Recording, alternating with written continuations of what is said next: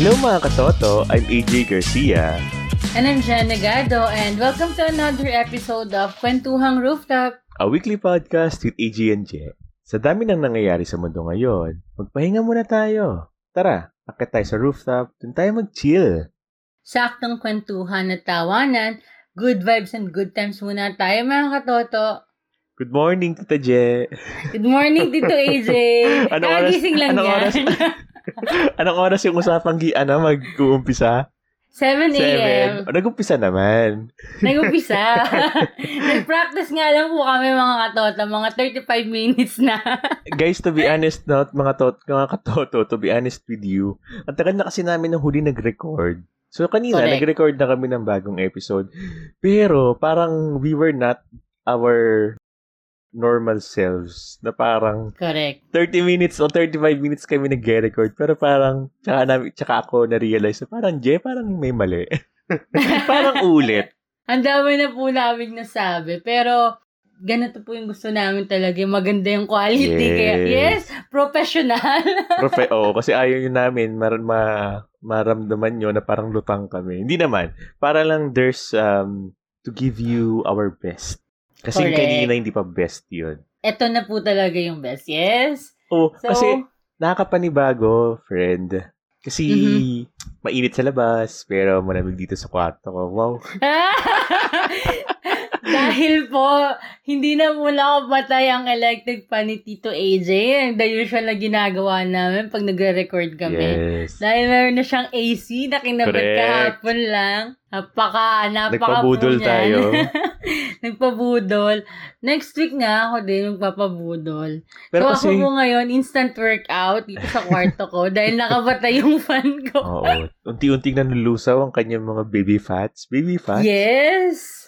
Yes, baby fat.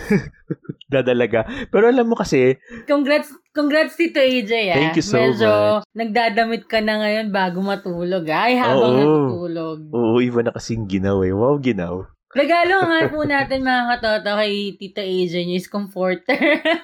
Oo, bigyan niyo ako ng comforter, makakapal na kumot. Wow. Pero, Pakayabang. ang init-init kasi talaga sa labas. Kakaiba yung Sobrang init. Yung parang hindi mo gustong kumilos. Totoo. Minsan makakaranas ka pa ng pagsakit ng ulo, pagkahilo. True yan. Diba?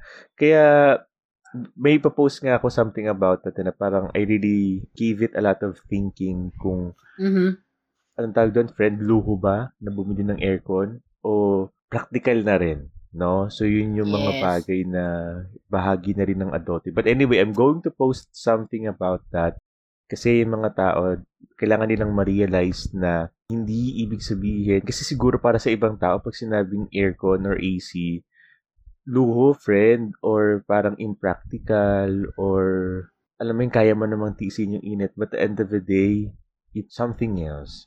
Correct. Pero share ko lang kasi kagabi, kachat ko din isa kong friend. Tapos in-stories niya nga yung mga binili niyang aircon para sa bahay niya. Sabi ko, taray naman yan.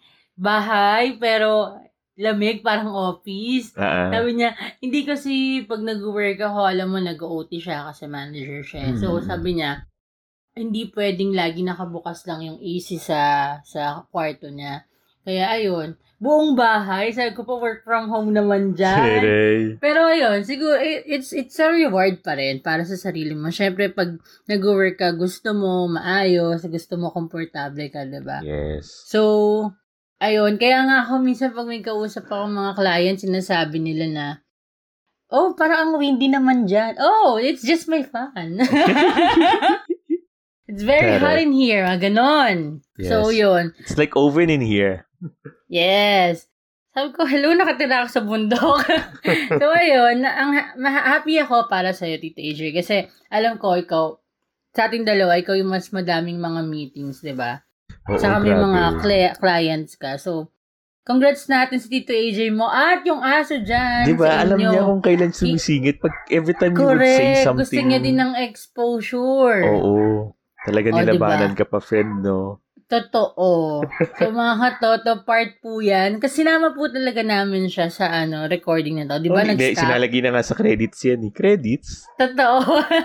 Ayan. So, ano pag-usapan natin ngayon, Tito AJ? May mga share ba tayo? Yes, oo. Meron tayong isa pang lihim na liham, pero that's for later. Kahit ako to be honest, hindi ko pa nababasa ng yung bungad lang. Pero parang sabi ko, dapat basahin natin to together. Yes. Para yung magiging mga sagot natin ay candid and on the spot as well. Always candid. Kahit sa mga pictures, candid. Feeling mga artista po kasi kami. Candid, pero pagtingin mo doon sa phone, sa gallery, ang dami. Totoo. Anyway. Namimiss ko na din yung mga ganun natin. Pero magpahinga muna tayo sa ating kanya-kanyang bahay. Exactly. Kasi nga, ang susunod na pag-uusapan natin ay nais kong ibahagi sa inyo guys ang naging COVID experience ng family ko. Totoo. I guess many of you already knew about that kasi di ba nag-post nga tayo din sa page, no? And marami ding ako, napapost ko yun sa sarili kong wall. But kami ni Jay, gusto namin also to use this platform, this program to share, no? Kung ano yung mga nangyari, and then also ano yung mga naging realizations and learning and wisdom behind that trial. Correct. That happened to my family. Actually, parang hindi ko nga kayang sabihin na only my family because the reality is so many people were also involved in this, 'di ba? Kasama ka na doon. Totoo 'yan. Right, sige. So yun nga, 'di ba? Umpisa ng April. Actually, hindi. That was March 29, Sunday, and Monday. Nakaranas ng symptoms sa bahay. So nag-isolate kami. 'Di ba? Alam ko hindi agad ako nagsabi pa nun Parang pinapakiramdaman pa din namin nangyari. And ilang days kasi naalala ko nga nun, Tito AJ, yung sabi mo, nag-coffee break ako ng Friday or Thursday ba yun sa mo. Tapos, hindi na po kami mga katoto nakapag-usap ni Tito AJ. Usually, may mga follow-up chat kami niyan. So, sabi ko, ba't di nagre-reply ito? Di nagme-message sa akin. Masyado po kaming clingy ni Tito AJ ninyo talaga. Namimiss po namin ang isa't isa. Kulang na lang po magjowa talaga kami. May label kami. So, ayun. Diba, Tito AJ? Tapos after ilang days, parang after mag-1 week, saka ka nag-message. So, yun. Kwento mo nga sa amin ulit, Tito AJ. So, yun. Parang, diba, parang kami nga pinag-usapan namin ni Che kanina. It's all just news. Parang naririnig mo lang yun sa balita, napapanood mo sa TV na merong mga nagpa-positive.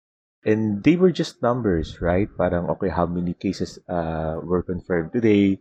Until it comes closer and closer to you. Na hanggang yung mga kilala mo nagkakaroon na hanggang sa kayo pala, no? Nangyari din sa amin na parang it was scary for me, especially day 1. Na nalaman ko yung una kasing nagkaroon ng symptoms sa amin ng kapatid ko. Sabi ko, I was afraid, not for me. I was actually afraid for my parents kasi syempre may edad na and alam niyo na may narinig sa balita, diba? And parang anong susunod na mangyayari. To be honest, sanay ako mag-coffee in the morning. Pero nung nag-coffee ako nagpapalpitate ako. Kasi buti na lang din, may nakausap agad kaming friend. Tinuro niya sa amin. Kasi sa family nila, positive sila lahat. So, tinuro niya kung ano yung mga kailangan gawin, ano yung mga kailangan bilhin. So, una namin binili yung oximeter. Apparently, kailangan mo ng oximeter sa bahay to be able to monitor your oxygen saturation o yung oxygen level mo, no? And yung oximeter na yon, it also reads your heart rate. So, ako, nag-shoot up yung heart rate ko, napapalpitate talaga ako kasi tumutunog yung oximeter. Then yung pala, nagpa-panic attack na rin ako deep inside. I was in denial. Kasi parang sabi ko, hindi, okay lang naman to. Kailangan lang mag-quarantine, etc., etc. And, ayun, but yun, dahil siguro doon, bumaba yung immune system ko. So, later in the day, mga siguro 10 a.m., doon na ako nagkaroon ng sumasakit yung katawan ko, tapos nilignat na ako. So, nag-room isolation din ako dito.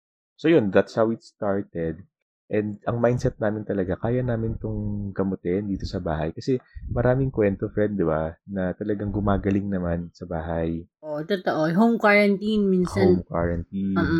nagiging okay sila. So, alam ko, nung tayo na nag-home quarantine ka, may mga times na, parang sa isang araw, hindi tayo mag-chat kasi syempre kinakamusta kita. Pero sa sobrang saglit lang yun, wala pang 5 minutes na pag-pray natin, na okay to, magiging okay to. As in, ang positive talaga ng datingan, talagang ako, nakakaramdam din ako na, wala yan, strong naman, strong ka, strong si Tito.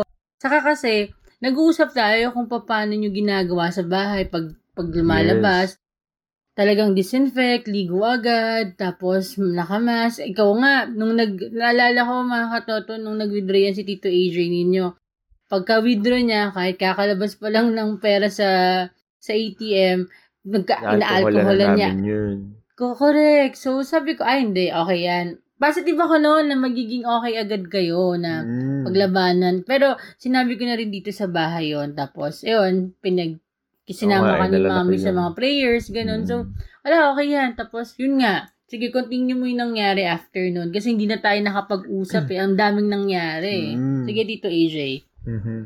Para sa mga tao na huwag naman sana mangyari sa inyo. Pero parang, then I had a glimpse of, hindi lang glimpse pala, I had the full experience of how it happens, no? Na parang, bukod sa meron kayong sakit, it's also, what adds to the fear is that you are isolated. So, magkakasama kayo sa bahay pero hindi kayo nakakapagkita, right? So, pag kami, kasi syempre bawal, kami mag-isang kwarto kami, kasi kahit yung mga nag-positive, hindi rin pwede magkasama sa isang kwarto. Kasi yung isa, parang mataas yung exposure, mataas yung viral count, yung isa naman hindi.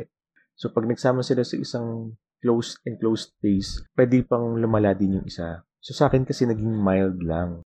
Pero, alam mo yung iba yung fear mo din. Pag naririnig mo may umuubo dun sa kabilang kwarto, tapos hindi mo alam na parang nakakahinga pa ba, mataas ba yung lagnat, na parang limitado yung kaya mong gawin. At nakakatakot siya. And what's hard also about that was you cannot do something about it. Hindi mo alam kung ano yung gagawin mo. Diba? Ang kaya mo lang gawin, mga musta, tapos magdasal na sana maging okay na lahat. So yun, nakakatakot siya. Pero sabi ko hardest for me was yung first night ko. Nagdideliryo pa rin nangyari sa akin, friend. Alam mo, sobrang hirap no. Nakwento ko yun sa post ko eh. Saka hindi ka sakitin, friend eh. Alam mo yun, parang, diba? I mean, wala hindi ka sakitan. Kaya sabi ko talaga, makaka-survive to. As in, makaka-survive to, hindi aabot ng ospital. Diba? Sa ating dalawa, ako pa nga yung laging na-hospital. Diba? So, ayun. Continue mo dito, AJ. So yun, tapos parang sabi ko talaga, nung simula nung gabi na yun, sobrang hirap matulog, sobrang parang balisa ako, hindi ko maintindihan yung nangyari sa akin, na parang that was the longest night for me. Parang sinurrender ko, pinagdasal ko, Lord, kung ano nangyari sa akin, sige, hayaan ko mangyari sa akin, pero huwag ko pabayaan. And after that, I had peace, na parang pagdating ng alas 4, nagising siguro ako ng mga alas 2 o alauna ng madaling araw. Imagine, how many hours yun? 2, 3, 4, 3 or 4 hours nangyayari sa akin yung hindi ko maintindihan. Tapos pinagdasal ko. And then finally, I was able to get some sleep. And simula nun, parang nag-breathing exercise na ako. Tapos parang yung tinatawag na visualization, you have to imagine yourself, seeing yourself na sobrang na-recovered ka na, fully healed ka na. And on my third day, wala na akong dagdat. So nakatulong yun. Di yun. Tapos parang may kahalong takot. Pero pagka pinagdasal mo kay Lord, ikaw na bahala sa amin. Kung ano man yung mangyari, sige, hindi ko naintindihan kung bakit, but I would not question that. Iparamdam niyo na lang sa akin na nandito kayo and meron kayong dahilan kung bakit kailangan ito mangyari sa amin. And for all the things that we would need, kindly provide us. And thank God, kasi friend, lahat talaga nailugod sa amin. Kaya yun, dumating yung point na kailangan na ma-hospital kasi bumaba na talaga yung oxygen saturation nila. Naging mahirap man, pero hindi kami masyadong kinabahan. And remember, Fred, ito na yung release on the 7th day or 8th day. Tinakbo na namin tinakbo ko si Papa sa hospital kasi nahihirapan na nga siyang huminga. Then, tinanggihan kami ng 4 na hospital kasi puno na nga daw. Buti na lang on our 5th hospital, tinanggap na kami. Tapos na-check nga doon, lumabas na may bilateral pneumonia na si Papa. Sabi ko, kay Doc, si Kuya, mas malala yung ubo niya, hindi kaya may pneumonia na din. So, pinayagan. Buti na lang na dalahin din doon ma-admit din si kuya. And then nakita na mas malala yung sa kanya na siya, kailangan niya may high flow oxygen. This is how I understand it, friend, no? Parang kung mababa yung oxygen mo, you would need your oxygen support. So, dun yung pinakmababa, yung kanula, yun na parang nakasuksok lang sa ilong. And then, kapag hindi kaya nun, susuotan ka ng mask. And then, pag hindi pa rin kaya, may tinatawag na high flow oxygen na sobrang lakas ng hangin na parang talagang pinupuwersa papasok sa ilong mo. Yun yung medyo mahal, Fred. 120,000 kada araw, imagine. And then, pag di na talaga kaya, doon na nangyari intubation na naririnig natin sa mga balita. So yun, di ba, remember, parang sinabi ni Doc na ganito yung magiging presyo nung equipment, nung apparatus, at yung mga magiging gamot. Nag-compute ako in my head, sabi ko, laabot ng a little bit over $1 million. Pero sabi ko, nalala ko kasi yung sabi sa akin ni Coach Ella, yung life coach ko. Nasabi niya, same experience with her dad, nung na-hospital yung dad niya, way back. Sabi niya, nung nalaman niya yung magkaning presyo ng procedure, sabi niya, hindi kaya ko to. Marami akong kaibigan and si Lord sobrang yaman. Mag-provide siya sa akin. And then pinanghawakan ko yun na sabi ko, sige kung anong kailangan. Because anyway, hindi naman papayagan ni Lord na hospital kami na hindi niya kami tutulungan. Amen. Diba? Parang sabi ko, from the day one, lahat ng kailangan namin ibinigay. Ngayon pa ba ako kakabahan? Ngayon pa ba ako magdududa kung kaya ko matanggap? Pero yun, as in kumapit lang talaga ako kay Lord. Sabi ko, Lord, ikaw na bahala sa amin. Blessing to na tanggap kami sa ospital. So, more blessings would come kung paano kami makakalabas ng ospital. Sobra nga yung faith mo kay Lord eh. Ever since naman, sobra yung faith mo sa kanong family mo kay Lord. Mas tumatag. Naramdaman ko yung pagkapit mo talaga. Amen. Pagkapit nyo kay Lord. Naramdaman ko yun, friend. Sabi ko nga, grabe. Na-amaze na ako, mga katoto, kung paano si Tito AJ nyo kumapit ng faith, kung paano niya sinusurrender lahat kay Amen. Lord. Kahit sa trabaho niya or sa ibang bagay. Ano pa kaya to, diba? Usually, yung iba, kahit kapit na kapit ka kay Lord, kahit sobrang lapit mo kay Lord, pero pag may dumating na mabigat na nangyari, minsan, dun pa tayo nakakalimot. Parang minsan, sisisi mo pa sa kanya, bakit mo sa akin binigay ito? Pero, alam niyo yun, mga katoto, mataas yung mga balayibo habang sinasabi ko to. Pero, grabe, I mean, kaya hindi kayo pinabayaan ni Lord kasi hinayaan niyo siya. Hinayaan niyo si Lord na gumalaw ng mga times na hinang-hina ka, hinang-hina yung pamilya mo. Yes. Diba? Super. God is really amazing. Sobra. So, friend, parang sabi ko nga, the sooner that you surrender everything, the sooner that you would gain your peace.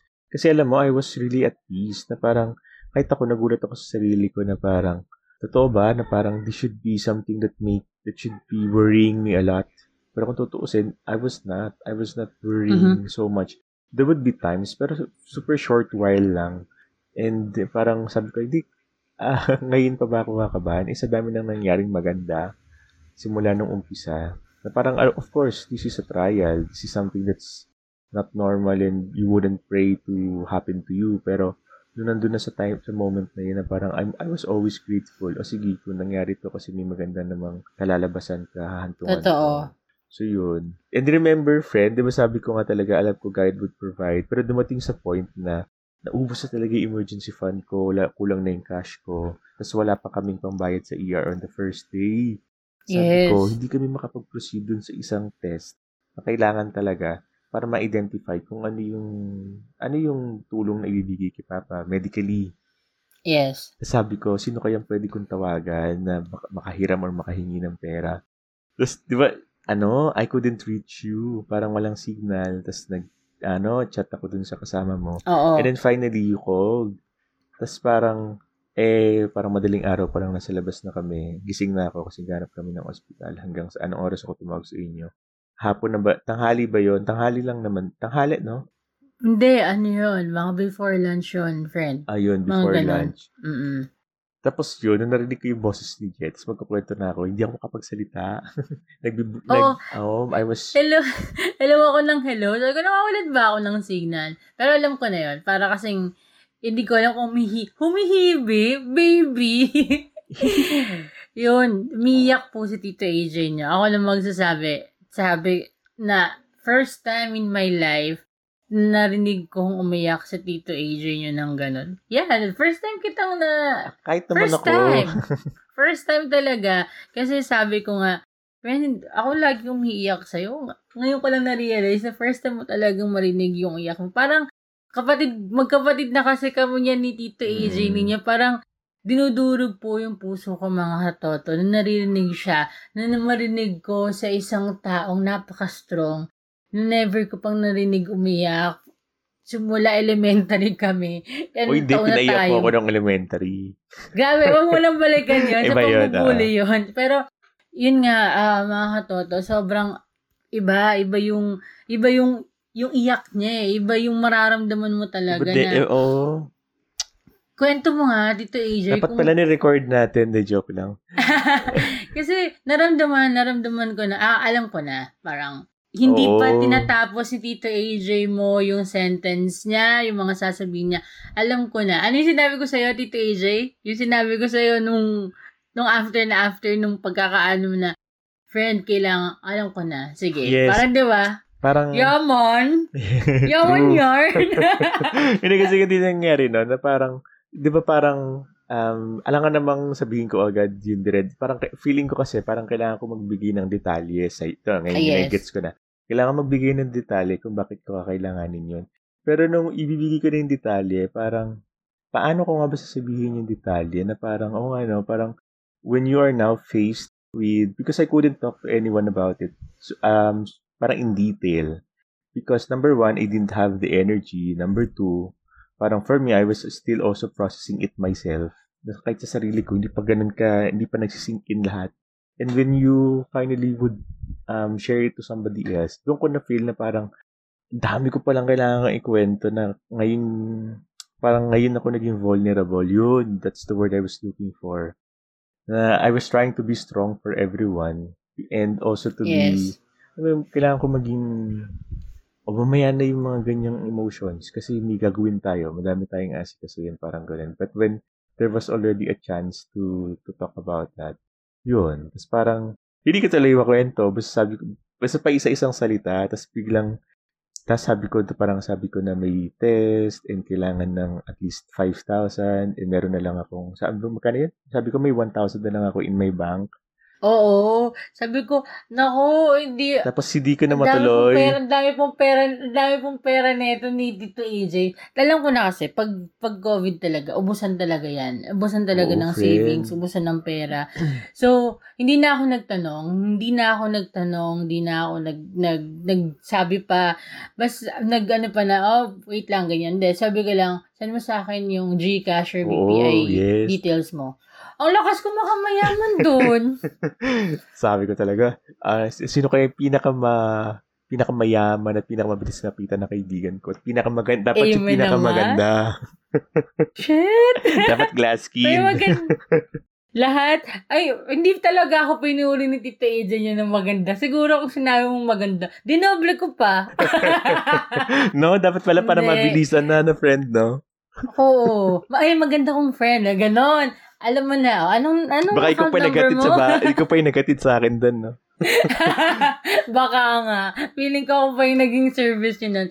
Pero, yeah, nung share ko lang din, nung tumawag po si Tito AJ niya sa akin, hindi naman talaga ako magsa-second thought na papahiramin ko ba ito? Hindi. Iba po yung pagmamahal ko dito sa taong to.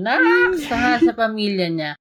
Kasi sabi ko nga, iba yung love na meron kami dito, AJ. Kulang na lang po talaga may label kaming dalawa. Pero ayaw namin yun. Ayun. Maririnig na naman ako ng mami ko. So, ayun. Yun nga, nagbigay agad kami. Yes, thank you so much. Lumapit agad po kami sa mga friends talaga. Oo, yung naging idea mo, sabi sa akin, friend, tayo?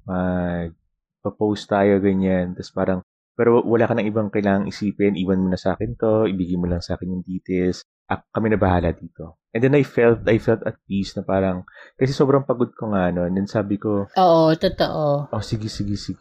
Para focus ako dito.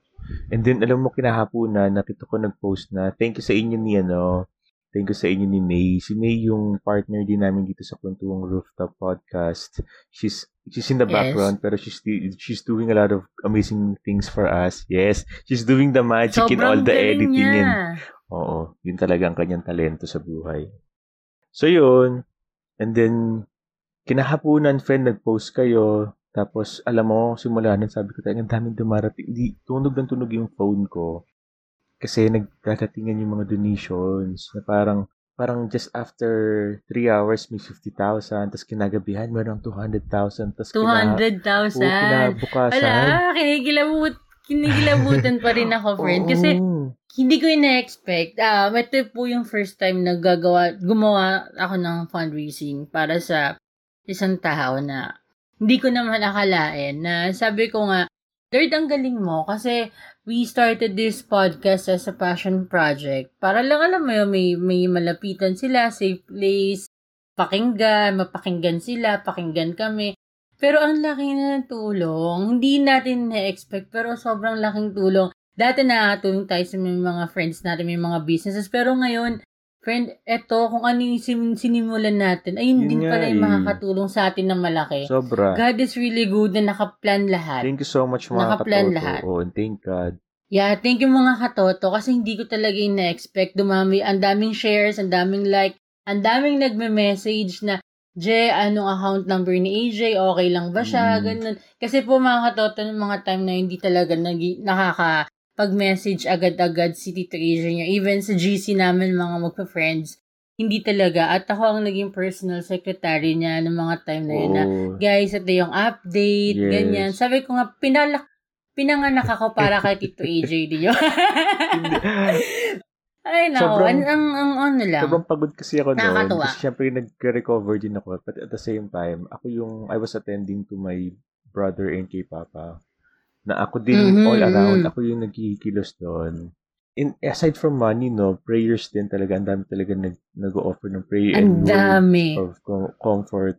And amazing talaga, friend, na parang, di ba, parang, ang sabi sa akin ng coach ko, parang nakapagkwentuhan kami, and realization niya, alam mo kung bakit maraming tumulong sa'yo.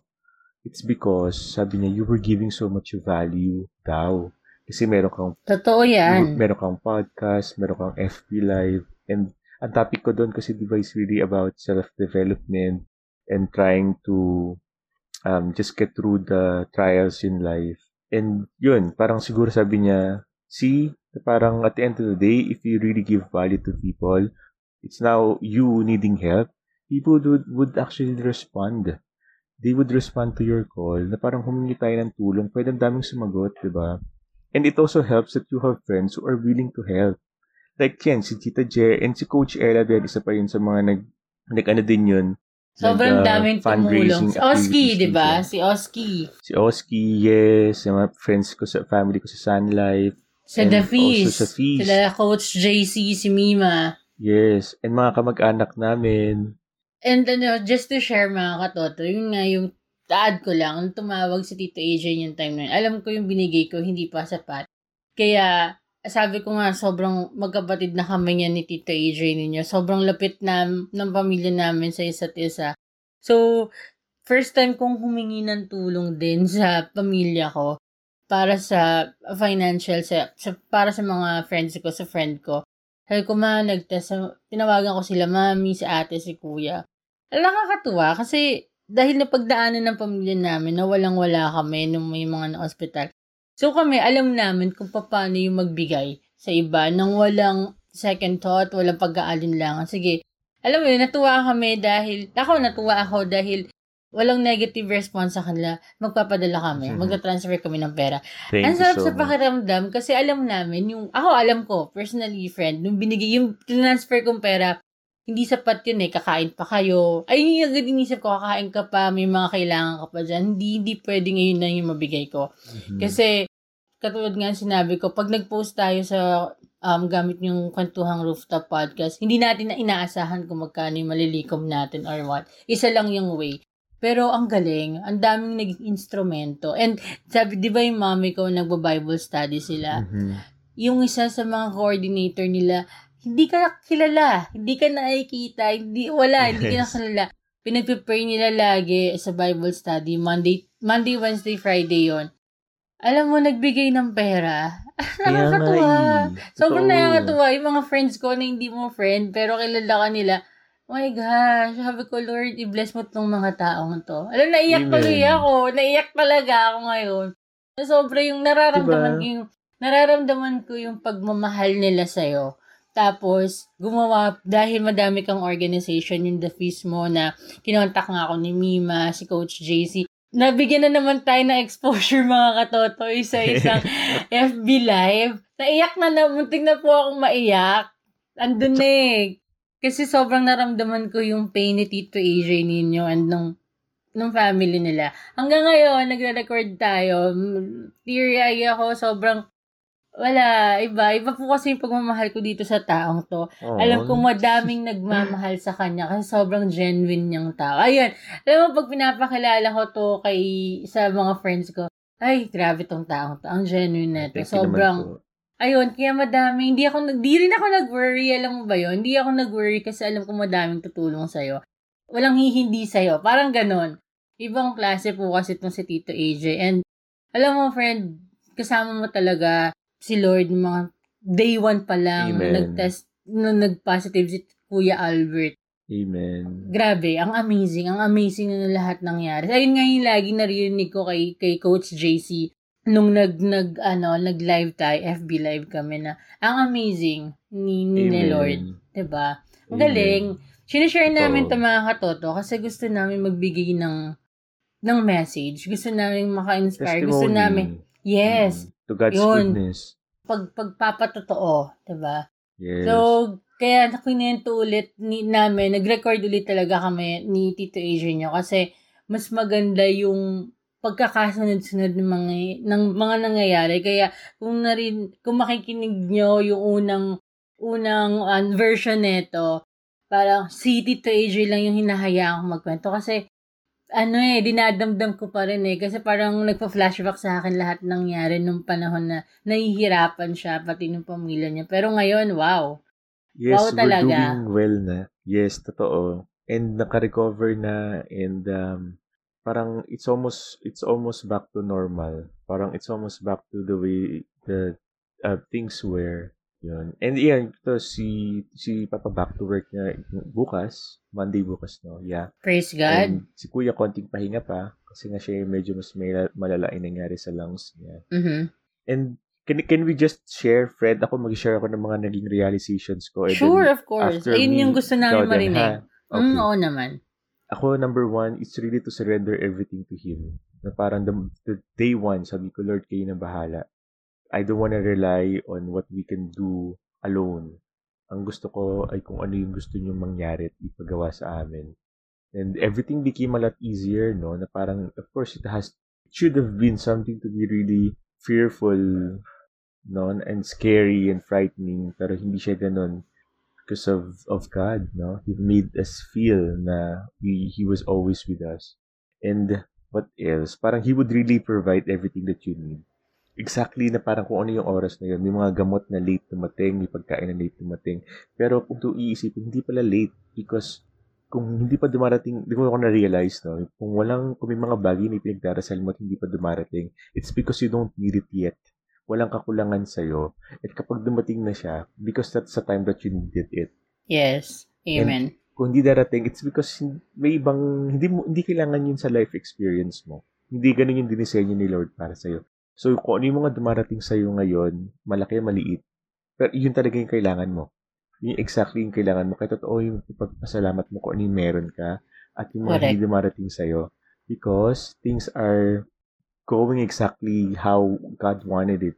Yun. And doon ko na-realize din na how much it pays kapag ikaw ay tumulong o gumawa ng kabutihan sa iba. Kapag nagtanim ka ng kabutihan ng mga gandang mga bagay, it would bless others, no? And it's going to multiply and it's going to flourish among us. And at one point, babalik yung tulong na yun sa'yo. And it happened to me, friend. Remember, nung kanina dito namin na pera, parang nasa 600,000. Ramdam na ramdam ko yung pagmamahal ng mga tao sa'yo, friend. Amen. And dahil, siyempre, hindi naman natuloy na umabot ng 1 million. praise God, mas mabilis na naka-recover si Kuya than we previously calculated. Yes. So yun, tapos meron pang PhilHealth, merong coverage ng HMO. So may sobra pang actually na pera. And yun yung time na we were able to give back pa. Kasi may mga kasabayan kami ng ospital na alam namin, intindihan namin kung gaano kamahal yung mga gamot, gaano kamahal yung oxygen tank, gaano kamahal yung mga ospital. So yun, nag-share kami. And ang sarap sa pakiramdam na, alam mo kasi yung pakiramdam na nawalan. So, alam mo yung pinagdadanasan ng ibang tao. Di ba parang sa inyo, parang you felt the pain that you were having. Kasi you also felt the same way before, di ba, friend? Yung kay daddy, totoo yan. So, yun, parang nailagay tayo sa sitwasyon na kahit pala tayo ay wala, may kaya tayong ibigay. Actually, hindi pala tayo sa wala. Kung ano yung meron ka ngayon, sapat na yun. In fact, kaya mo pang mag-share. Totoo yan. Totoo yan, friend. And what else? Importante talaga na meron kang pamilya at mga kaibigan, no? Na magtutulungan talaga kayo. Kung ikaw ay may kakayahan mag-bless ngayon, do it. And don't be afraid to ask for help. Doon ko na-realize, never ever feel na you're a burden because you're part of the family, di ba?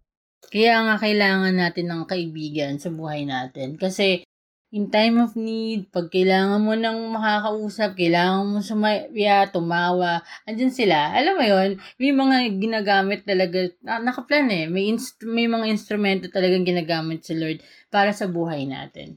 Yes, friend, totoo. And may isa kong friend, si Sis Bobs, sabi niya sa akin, I was thanking her and sabi niya, you know what? Also thank you because you gave us the opportunity to help. And it feels good to be able to help. Na parang, oo nga, no? Minsan pala pagka, di ba sarap sa pakiramdam, friend, pag nakatulong ka. So, ibig sabihin, na-bless ka rin kasi nabigyan ka ng pagkakataon na to be in the position to be able to help. So, nakakataba ng puso. Ayun yung sinasabi ko, Tito AJ, na sa nangyari sa pamilya mo, ang daming realization. Ako, mga katoto, personally, gusto ko talaga dati magkaroon ng sumali sa isang charity, gano'n. Kasi akala ko pag ganyan, kailangan may sapat na pera, ganun. Pero hindi pala. Yes. Sa nangyari po kay Tito AJ ninyo, agad-agad naisip ko tong Kwentuhang Rooftop Podcast. Nag-post lang ako, nang hingi tayo ng tulong sa iba. Ang dami kong gustong gawin para sa'yo ng mga time na yun, friend. Ang dami ko ng script na sasabihin na sa mga kabatchmate natin. Pero inisip ko baka kasi meron na ding tumutulong sa'yo, yung mga high school friends mo, yung mga kabatch natin. So, nag-focus ako kung ano yung meron tayong dalawa na connected tayo, which is itong podcast. Ang sarap makatulong talaga, mga katoto. Yes. Kasi, hindi man ako nakapagbigay ng ganong amount na kung ano yung nakuha ninyo. Pero, ginamit akong instrumento ni Lord, yung podcast na to, mga katoto. Talaga sobrang gusto kong magpasalamat din kung mga nakikinig sa atin na hindi man lang nagpakilala sa'yo, Tito AJ, na nagbigay ng pera, nagbigay ng prayers. Maraming salamat po. Kasi, thank you so much. Sobrang thank you po, mga katoto, mga friends ko, friends natin, mga pamilya natin na patuloy na tumutulong, na sobrang amazing po talaga ng Panginoon. Kasi, naiyak na naman ako. Ang iyakin ko kasi, ang emotional ko kasi po iba talaga pag nandun yung love mo dun sa isang tao na you will do anything. Lakas makajowa talaga.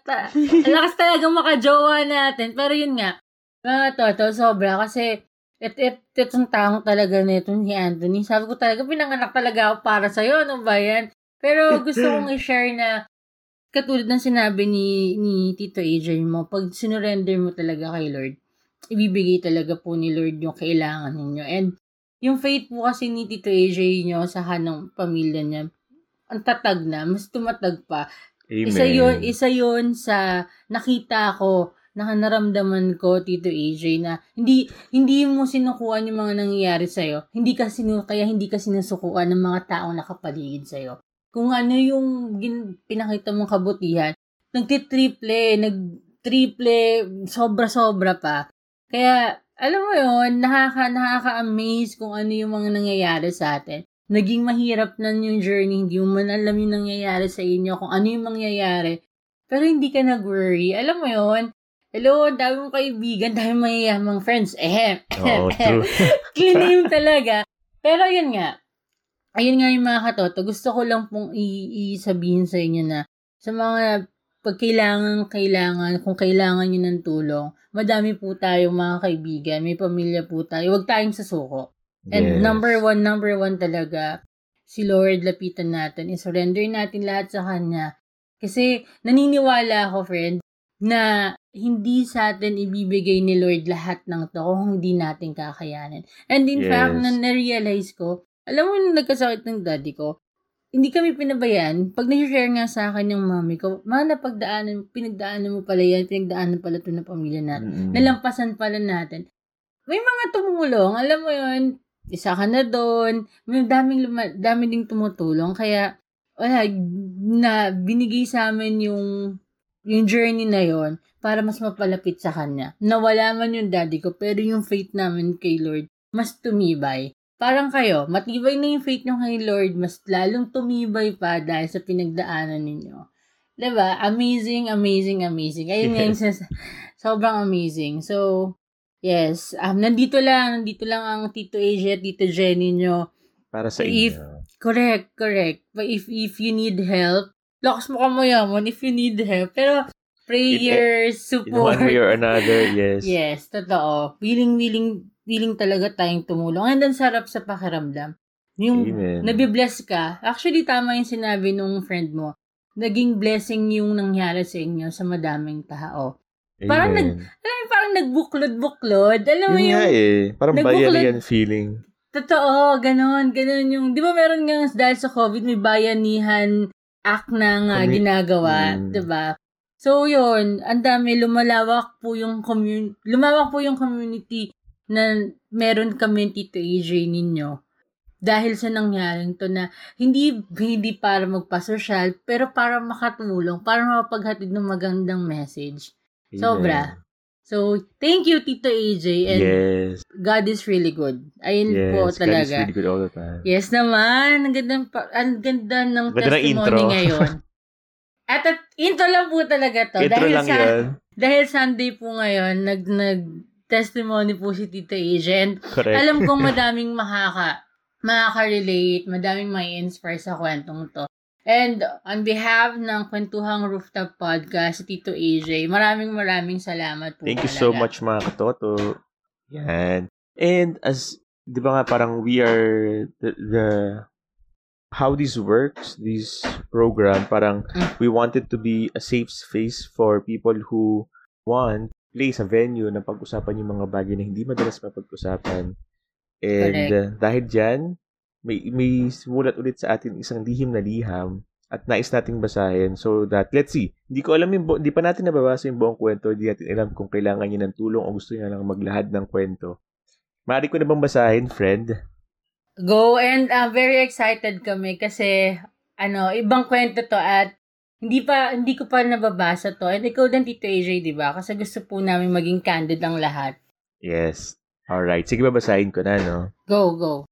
Okay, may pagpupukpok lang sa kabilang bahay, pero hayaan na natin. Bahagi na yan ng ating pandemic life.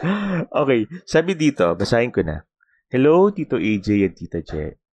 Magandang araw. Before anything else, you may call me Summer. Sakto, kasi summer, mainit na eh. I want to congratulate you for this passion project na paganda ng paganda. Yes, thank you naman. Wow, thank you naman. Thank you, Summer.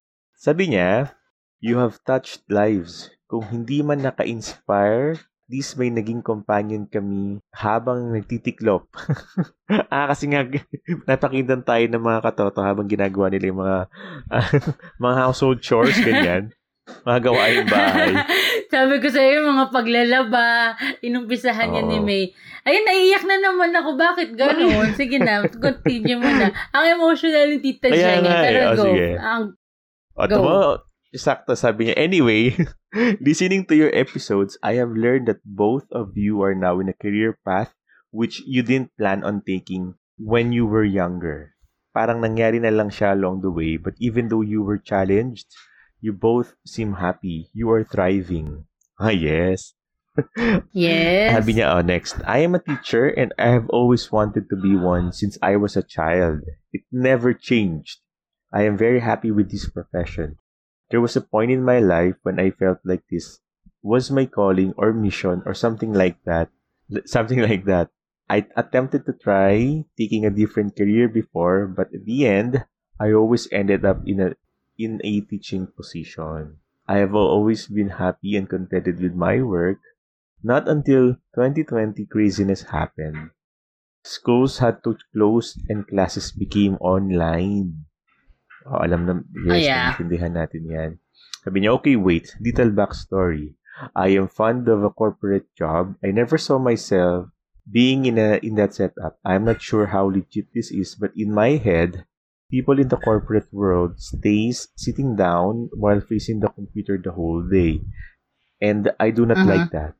I can't take the idea of facing the computer for too long. I want human connection and being able to walk around. I want to exchange stories or play with my students.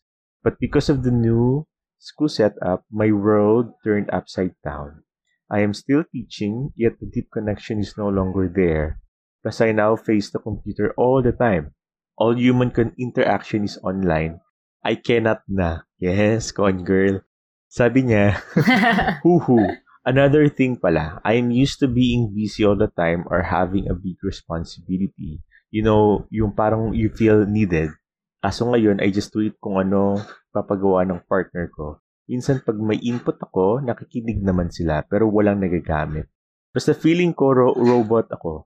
Wala akong nagagawa unless iko-command sa akin.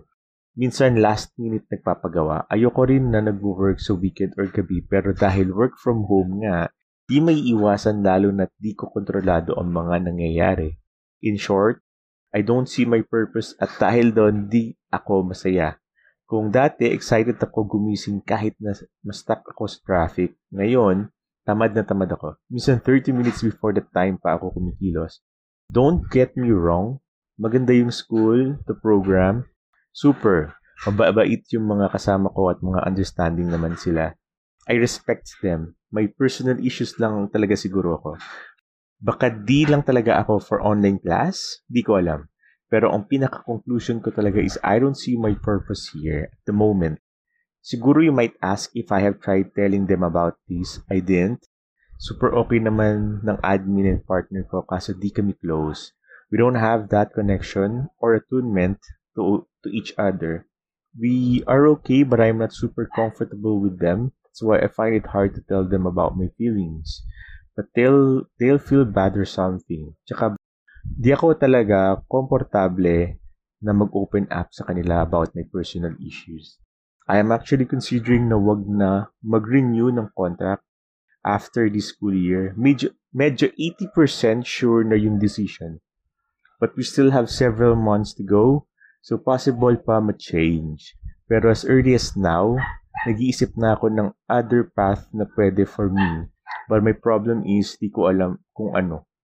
Sobrang stuck ako. Ever since kasi, teaching na talaga work ko, so di ko alam kung ano pang ibang options na pwede sa akin. Kayo ba, paano nyo nalaman na pwede kayo sa IT industry or sa sales? Like, ano yung trigger or thing na nag-push sa inyo na i-pursue yung path na yan? As in, tita and tito nakakaiyak.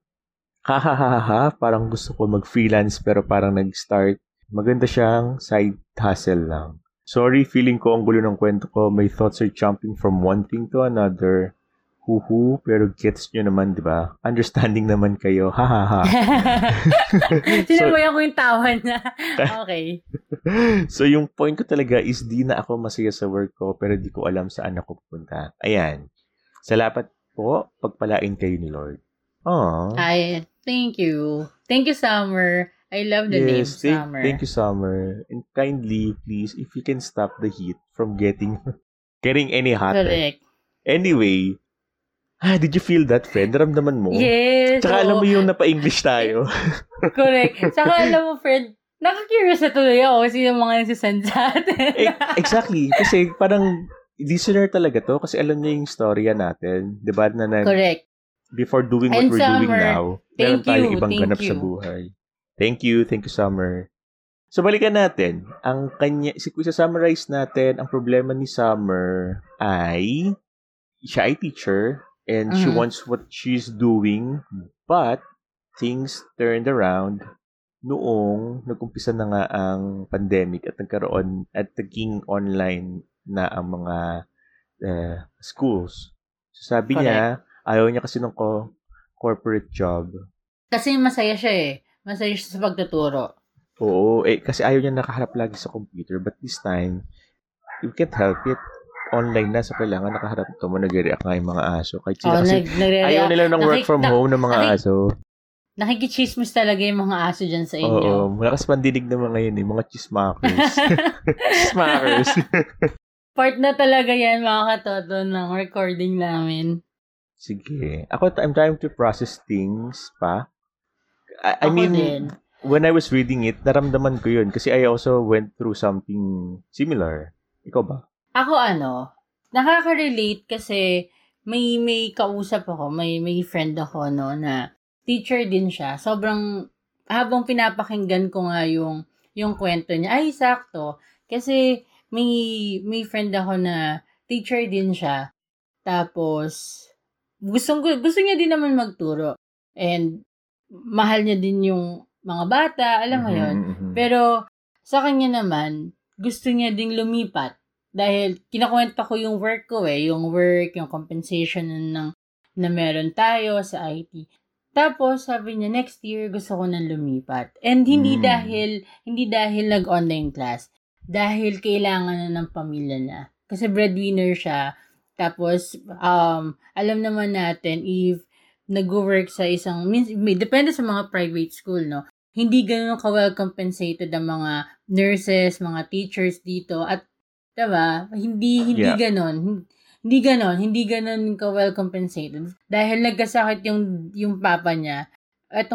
Yung friend ko na gusto niya nang magkaroon ng mas malaki pang sahod. Ayun talaga yung health card din. So, kasi gusto niya. So, na-feel ko yung kay Summer na yung pag-switch ng profession is nahihirapan siya. Ito naman, yung sa friend ko naman, hindi siya ganun mahihirapan kasi kailangan lang dahil sa pera. Alam mo yun, gets mo yun. Pero yun, just want to share na may nakausap din ako na ganyan, na teacher siya. Sabi ko, tinanong ko sa kanya, is it okay with you? Kasi parang mahal na mahal mo yung pagtuturo Parang mahal na mahal na yung pagtuturo. And magaling siya. Sabi ko nga, yung sinasahod mo ngayon, parang hindi mo deserve para, alam mo yung ginagawa pa ng isang teacher, sobrang dami. Parang ayun nga. Tapos sabi ko, parang bakit mo biglang nasabi na gusto mong lumipat? Yeah, well, siya, gusto niya agad dahil kailangan, dahil breadwinner siya. Pero itong yung kay Summer kasi, mahal niya yung ginagawa niya. Yes. Parang may gusto siyang gawin na iba. So, kaya tinanong niya tayo, paano tayo nag-switch? Diba? Ako, lalo yung ikaw, from IT, naging sa sales. Yeah. Ako, hindi ko naman profession ng IT, pero yun yung work ko. Diba? Parang ang pinaka-problem niya is, she feels like she's not serving her purpose. Na parang malaking bagay yan It's a real important matter. Hindi ko alam, I guess we can speak for our generation na mahalaga sa atin na kung ano yung ginagawa natin, hindi lang sa dahil binibigyan ka ng pera nito, hindi lang sa dahil kaya niya sustain yung lifestyle mo, but Correct. At the same time, you feel na you are there fulfilling your purpose. Right? Kasi yung sabi niya parang feeling niya daw, wala na siya dun sa, hindi niya na nararamdaman na she's living out her purpose. Ang hirap kasi pag hindi mo na nakikita yung purpose mo. Kahit sa ibang bagay naman, di sa profession or what, parang pag hindi mo nakikita yung sarili mo dun sa sitwasyon na yon, parang ang hirap ng bumangon. Parang, sabi niya nga, di ba, kahit na-stuck siya sa traffic, kahit feeling ko, gigising niya ng maaga, syempre sa teacher, pero okay lang, pagdating niya sa school, masaya siya. Kasi mahal niya yung ginagawa niya. Di ba? Exactly. Na parang life, sabihin natin, okay, if we are all going to agree that life is hard, at least you choose the hard that you want. Na parang, Correct. Ano yung handa kang bigyan ng sakripisyo. Tama? Kasi may mga bagay na mahirap, pero dahil gustong-gusto mo, wala lang sa'yo. Handa kang tanggapin yung pain and struggles na kasama nun.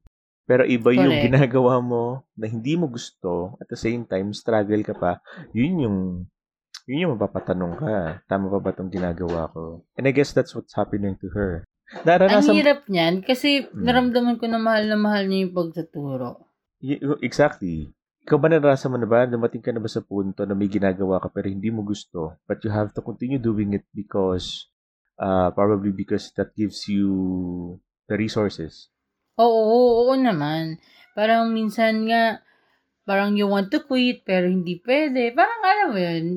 Basta, ikaw ba hindi mo naramdaman yun, Tito AJ? Ako kasi, naramdaman ko siya ng mga, parang siguro, 4th year ko, nung nag-work, 5th year, parang, pagod na ako, parang paulit-ulit na lang, parang hindi na ako masaya, parang ganun. O naman. So, doon na nag-switch yung buhay, yung career. Yes, yung career. Yes. Ako, naniniwala ako doon because I also went through something similar. Kaya ako napunta sa sales, no? And, or, parang ganito siya, kasi sakto kahapon, nandun ako sa isang community ko, no? Meron ako mastermind circle. And ang topic namin was, a part of it was talking about your purpose. So, dun pinakita yung purpose Venn diagram. So, in that, there are 4 circles in there, they are intersecting. And 4 important matters about life are you doing what you love? Or are you doing what you are good at? Are you doing something that the world needs? And is it something that pays you? It gives you money. Kasi importante yung 4 na bagay na yun. Na gusto mo siya, magaling ka dyan, kailangan niya ng mundo, at nababayaran ka. May isang mawala dyan, o isa dyan na may imbalance. Something gives, parang it's not happening well in that part. Mararamdaman mo na may kulang, may mali. So siguro, sabi dito, di ba sige, tanongin natin yung 4 na bagay na yun. Does she love what she's doing? Does she love teaching? The answer is yes, di ba? Yes. Sabi niya, what you are good at, do you think? Teaching. I think Summer is good at what she's doing. Sige, assumption natin, magaling naman siya doon. Yes, okay, that's good. Is that something that the world needs? Definitely. Oo. And is it paying? May sinabi ba siya tungkol sa bayad? Hindi ko na masyadong malala. Teka, balikan natin. Parang wala naman. Parang wala naman. Okay. Wala naman, oo. So, ang nagbago ay yung interaction kasi. Gusto na yung nakikita. Iba kasi siguro pag teacher ka. Iba siguro pag sanay ka din makita yung mga bata. Oo. Iba. It's a drastic change na parang wala ka na in their presence. Correct. Ikaw nga, kunyari may jowa ka, di ba? Hindi pwedeng chat-chat lang, hindi pwedeng video call lang. Importante yung mga physical touch, di ba? Ano ay, pa kaya siya? Ay, may kilala ko nakasurvive. Charot.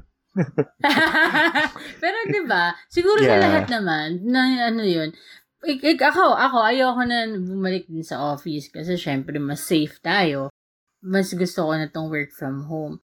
Pero may mga times na pag nakaka-chat mo yung mga kaibigan mo, parang, oo, parang minsan masasabi mo parang, iba pa rin pag nasa office. Pero dahil may pandemic, parang you don't have a choice. Just to stay at home ka na lang kasi para makaiwas, para maging safe din yung pamilya mo. Alam mo yun, ganyan yung pakaramdam. So, ramdam ka namin, Summer. May mga times din na ganyan din yung nararamdaman namin. Right. And sige, I mean, let's pinpoint all the issues or concerns that she has. Number 1, so, online na. So, hindi ka na meet face-to-face. Pero, may binanggit pa siya eh. Sabi niya kasi, another thing pala, I'm used to being busy all the time or having a big responsibility. So, it sounds like she's a very responsible person and she's ready to take on tasks, di ba? Even big tasks. Pero nawala na yon.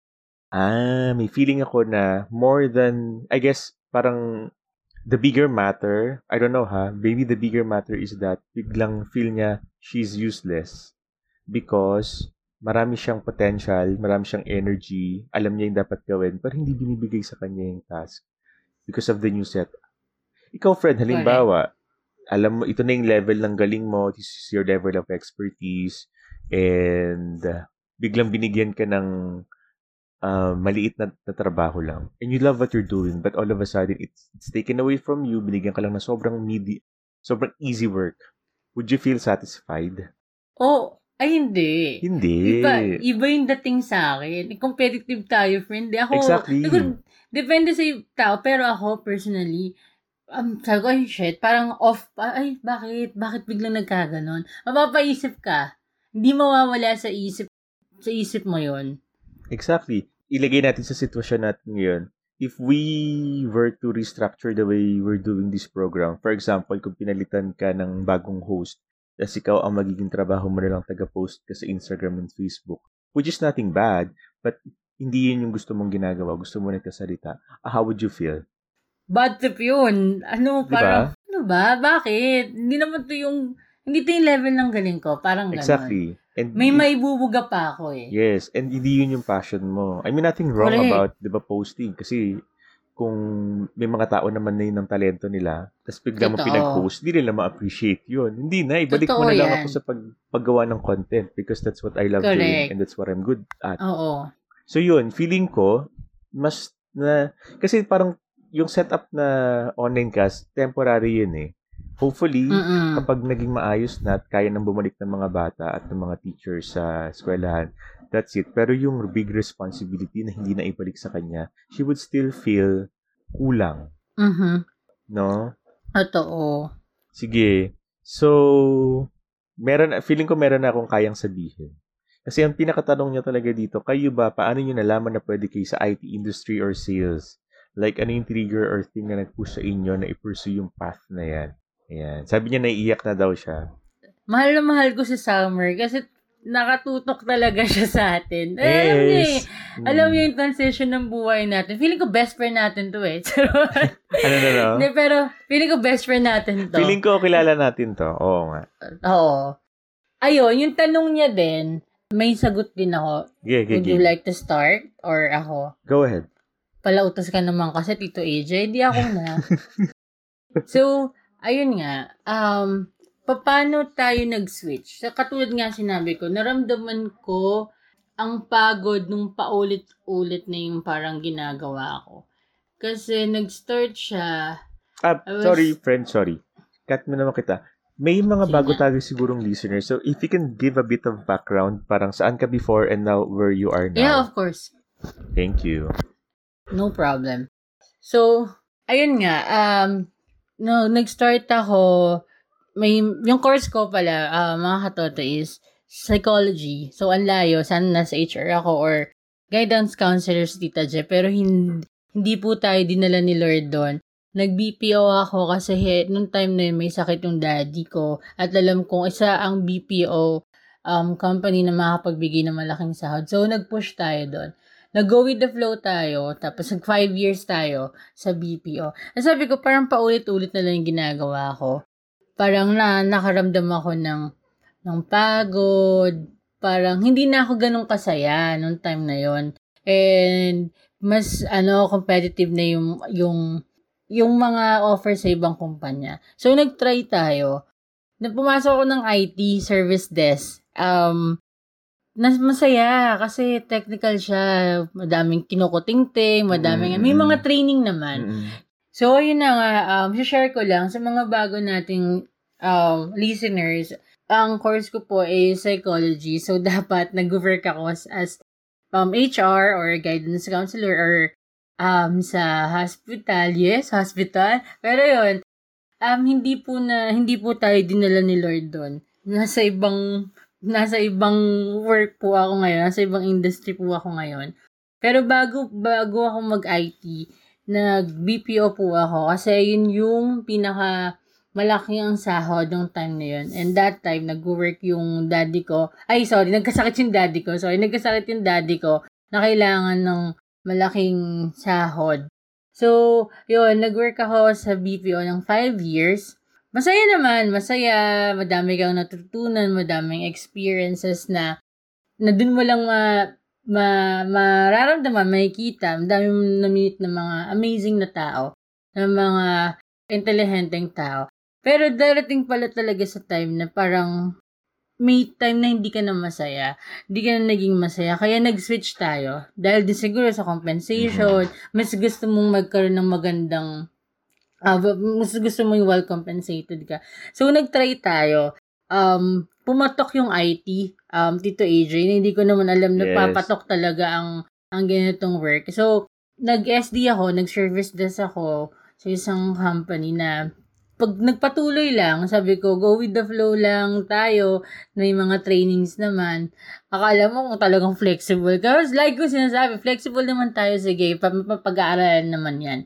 So, ayun, nag-service desk. Tapos ito na, nagkaroon ulit ng isang magandang opportunity sa nag-IT system administrator na ako ngayon, which is a very challenging work. Kasi hindi ko talaga siya gamay. Hindi siya yung pang service desk. Kasi sa service desk parang ang inaano lang namin more on computer. Pag nag-blue screen, ganun kasi yung work namin dun eh.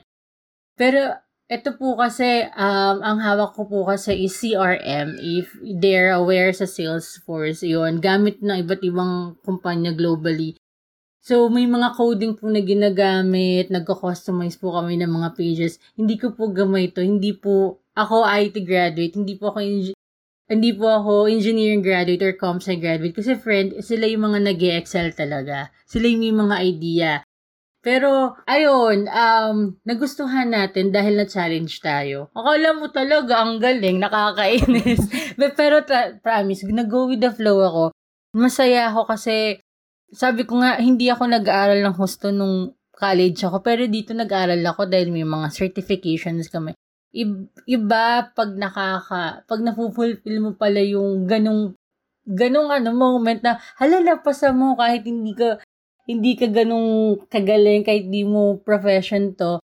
Well, nag-go with the flow lang sa lahat ng nangyari. Tapos, may kasamang dasal. Katulad nung kagabi may ka-chat din ako, same kami ng work.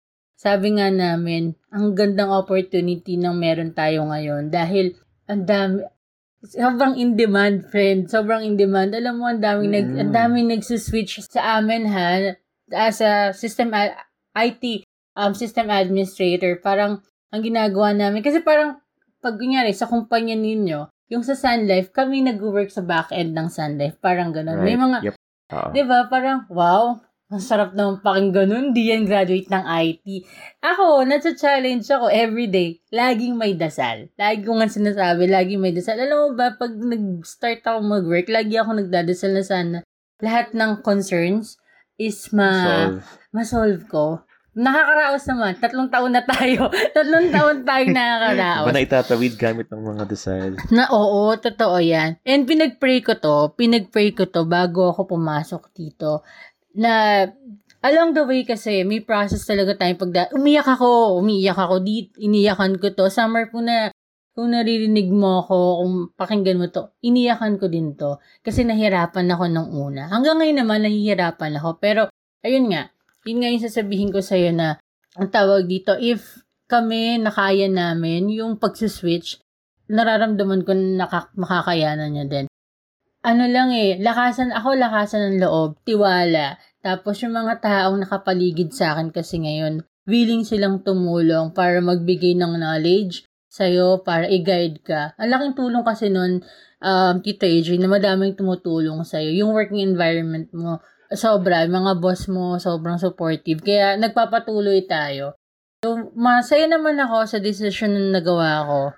Ayun, masaya. Sobrang happy. Well compensated ng Tita J.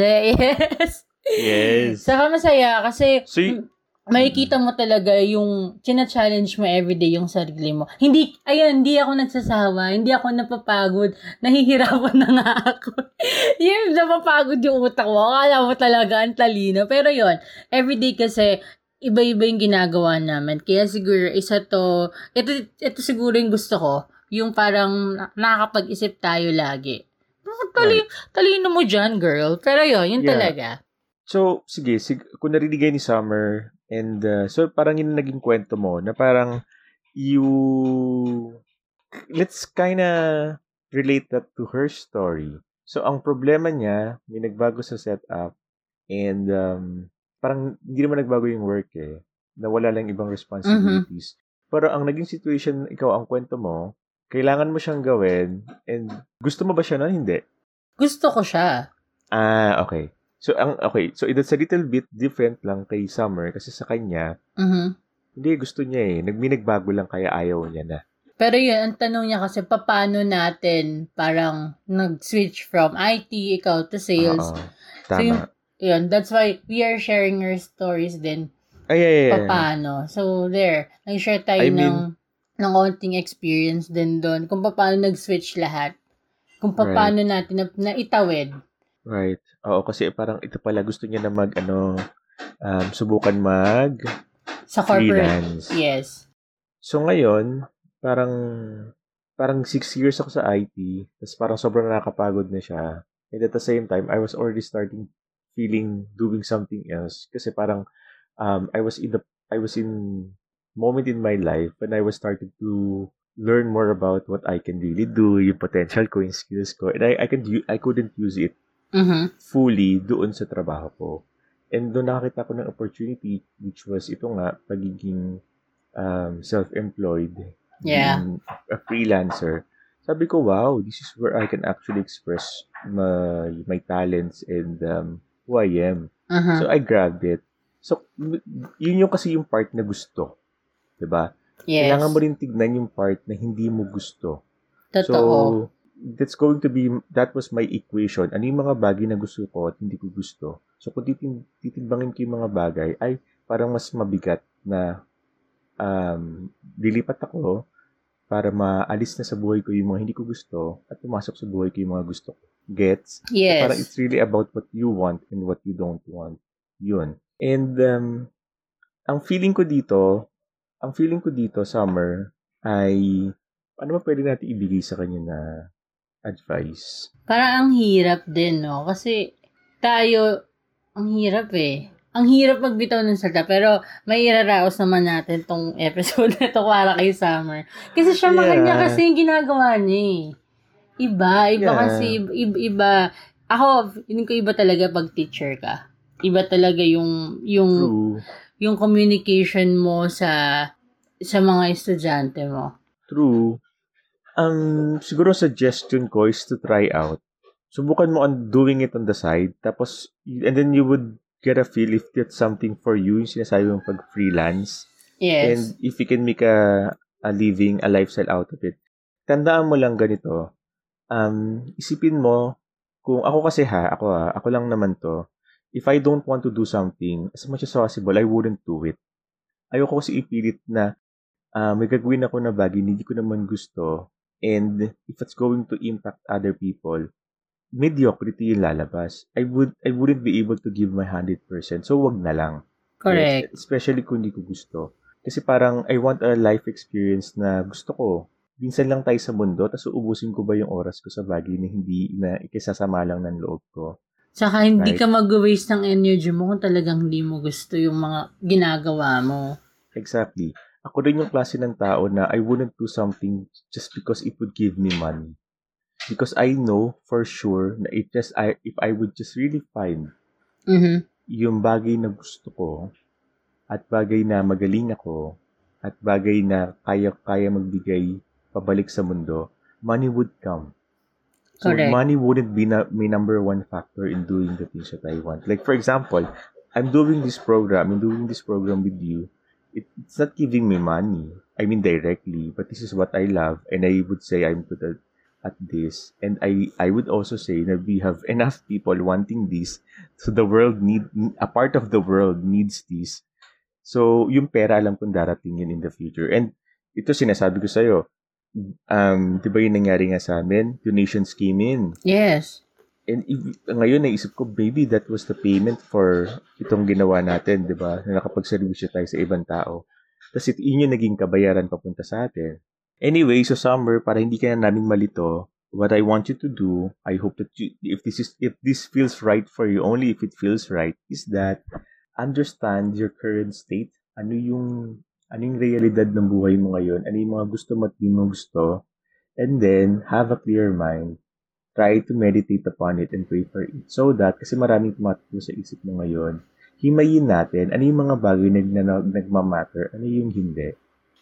And then, also ask for the presence of the Holy Spirit, yung wisdom niya, para ipakita sa iyo kung ano yung landas na dapat mong tahakin. Kasi maraming landas talaga dyan. All you have to do is to make the decision And then whatever comes after that, edi be ready to face the consequences. Because no matter what, you will have to make a decision anyway. Correct. Kesa And sige. Go ahead, friend. Gusto ko lang sabihin na kesa maparelisa ka, mas stuck ka kung nasan ka ngayon, harapin mo na. Kung magkakamali, di nagkamali, at least you're moving forward. Correct. And yun nga yung sinabi niya na gusto niyang mag-try ng iba. Go lang. Diba? Wala namang masama kung itatry natin. Pero first, lagi natin sinasabi, we need to pray for that. Yung guidance, mararamdaman mo naman yan kung ayun talaga yung ibibigay sa'yo ni Lord, kung ayun ba yung tama. Alam mo yun na parang pag nag-quit ka kasi sa isang ginagawa mo, tas mahal na mahal mo, parang feeling mo may kulang sa'yo. Pero pag pinag-pray mo to, isinurrender mo to kay Lord, iba yung magiging impact. May mararamdaman kang joy sa ginawa mo. Parang ikaw, friend, diba? Parang from IT, tapos naglipat ka ng sales. Iba yung saya na binigay sa'yo nung naging Sun Life Advisor ka, diba? Yes. Alam mo, hindi rin siya mas madali. Hindi siya mas madali kasi sa ginagawa ko sa IT. Pero, okay lang sa akin. Because I felt I belong here. Unlike where you parang ipipilit mo yung sarili mo where you feel you don't belong. Correct. Ayun nga. So, yun din yung ako naramdaman ko. Hindi ko naman forte ang IT Tapos, may nararamdaman ako. Minsan na-intimidate ako kasi ang gagaling ng mga kasamahan ko sa work. Minsan iniiyak ako. Pero, ginusto ko to Parang gusto ko ma-challenge everyday. Kaya, pinagpatuloy natin yung buhay. Kasi, may mga natututunan naman tayo. Nag-risk tayo everyday kasi hindi naman natin alam yung mga susunod na mangyayari. Pero, nagiging masaya tayo pag nagagawa natin ng tama. Pag alam mo yun, parang, hindi naman sa akin ibibigay ito ni Lord kung hindi ko kakayanan. Ayun yung lagi kong iniisip. Summer kung naririnig mo ako, kung mapapakinggan mo to, ayun yung isa sa lagi kong nararamdaman. Pag nafe-feel ko na, parang hindi ako para dito. Pero kakalabitin ka ni Lord, Tito AJ, Summer, na ay hindi, binigay ni Lord to sa akin. Ito yung daan na binigay sa akin para maramdaman ko na, blessing yan sa'yo. Ito na yung bago mong ginagawa ngayon. Siguro para kay Summer, ganun yung una niyang gawin. Kung gusto niyang itry, wala namang mawawala sa kanya. Kasi if you're not happy na, kung may gusto kang itry, why not, diba? Minsan hindi masamang mag-take tayo ng risk. Pag hindi sinabi mo pag hindi nag-work, okay lang. At least, nalaman mo sa sarili mo, na-trinay mo. Diba? Right. Yep. Ayun. So, if I would oversimplify it, no? If we don't want it to be too overcomplicated, just listen to your heart. Kung gawin mo yung gusto mo. Yun lang talaga. Kung ako pala, kung ako, isa sa mga prinsipyo ko sa buhay, kapag gusto ko, gagawin ko. Kasi hindi ko rin naman ako pipilit ko hindi ko gusto, hindi ko naman gagawin talaga ng buong buo. Correct. Yeah. So just check your intentions as well, as long as it's good, as long as it's aligned to your values, as long as it is aligned to God's desire. Amen. Yeah. Saka, para mawala yung what ifs. Ako kasi ayoko namang what if sa buhay ko. Kaya, try lang tayo ng try. Alam mo yun? Di parang, sabi nga nila, pag wala, pero thank you. Yeah. Diba? Parang part ganun. Part of the life experience. Yeah. Correct. So, doon, ako para sa akin, nagkakaroon ng meaning yung buhay natin. Pag hindi mawawala yung failure Hindi mawawala yung try. Yung nagtatry ka, gets mo? Yung parang nag-experiment ka, parang nagbibigyan ng challenge yung buhay mo. Parang ganun. Na nakaka-excite, nagdadagdagan ng excitement yung buhay mo pag ganun. Yan. Yes. Hindi ko alam, Summer, kung may sense ba mga sinabi namin sa iyo. O may sense, pero parang may sense yung sinabi niyo, pero parang hindi yan yung kailangan ko. Or what we said are exactly what you needed to hear. Anyway, let us know. I hope your situation improves a little bit better day by day. And I hope you're guided, and I hope na matagpuan mo talaga yung lugar mo sa mundo. Pero alam mo, Fred, ito naniniwala ako na you don't have just one place in the world. Mm-hmm. It's constantly moving. True. So, if you feel na hindi ako naniniwala na meron ka lang isang mission sa mundo. So if you, for example, nagpalit tayo ng trabaho because that time, in that moment in our life, that's where we were supposed to be. Kung ngayon, nandito kasi dito ka kailangan. Pero pwedeng dumating yung panahon na kakailanganin ka sa ibang lugar. And that's alright. True. Totoo yan. Okay lang. Okay lang yan, Summer. Normal yung nararamdaman mo. Gusto ko din sabihin sa'yo na normal yung nararamdaman mo. Normal na maramdaman mong may gusto kang gawin pero natatakot ka. Diba? Yes. Walang mali sa nararamdaman mo. At dahil dyan, isang mahigpit na yakap. Feeling ko talaga, kilala natin to. Yes. Nakakurious na ako sa mga Liham Center natin. But thank you for sharing your story. Hindi lang ikaw yung ganyan, may ganyang storya. Kahit kami, Tito AJ mo, nakaka-relate sa storya mo. Thank you for sharing that. Diba, Tito AJ? Yes. Thank you so much. And we are rooting for you. We're praying for you. And update us soon. Alright? Yeah, sana sumulat ka ulit. Yan. Thank you, Summer. Sana sa susunod na pagsulat niya, kung ano yung naging resolution niya, diba? Naging outcome. Ang saya nun. Inaabangan talaga. Series to. Yes. Balitaan mo kami. Balitaan mo kami. And friend tayo ay almost 1.5 hours na. So we can wrap this up. Yes. And again, mga katoto, maraming salamat. Thank you for your time. Sana nag-enjoy kayo. And what did you feel and think about our episode today? Let us know. Connect with us. You can leave us your feedback and reactions on our Facebook and Instagram. Follow and like na rin. Also, if you want to share your story through Lihim na Liham, send us now. All the links are found in the description box of this podcast.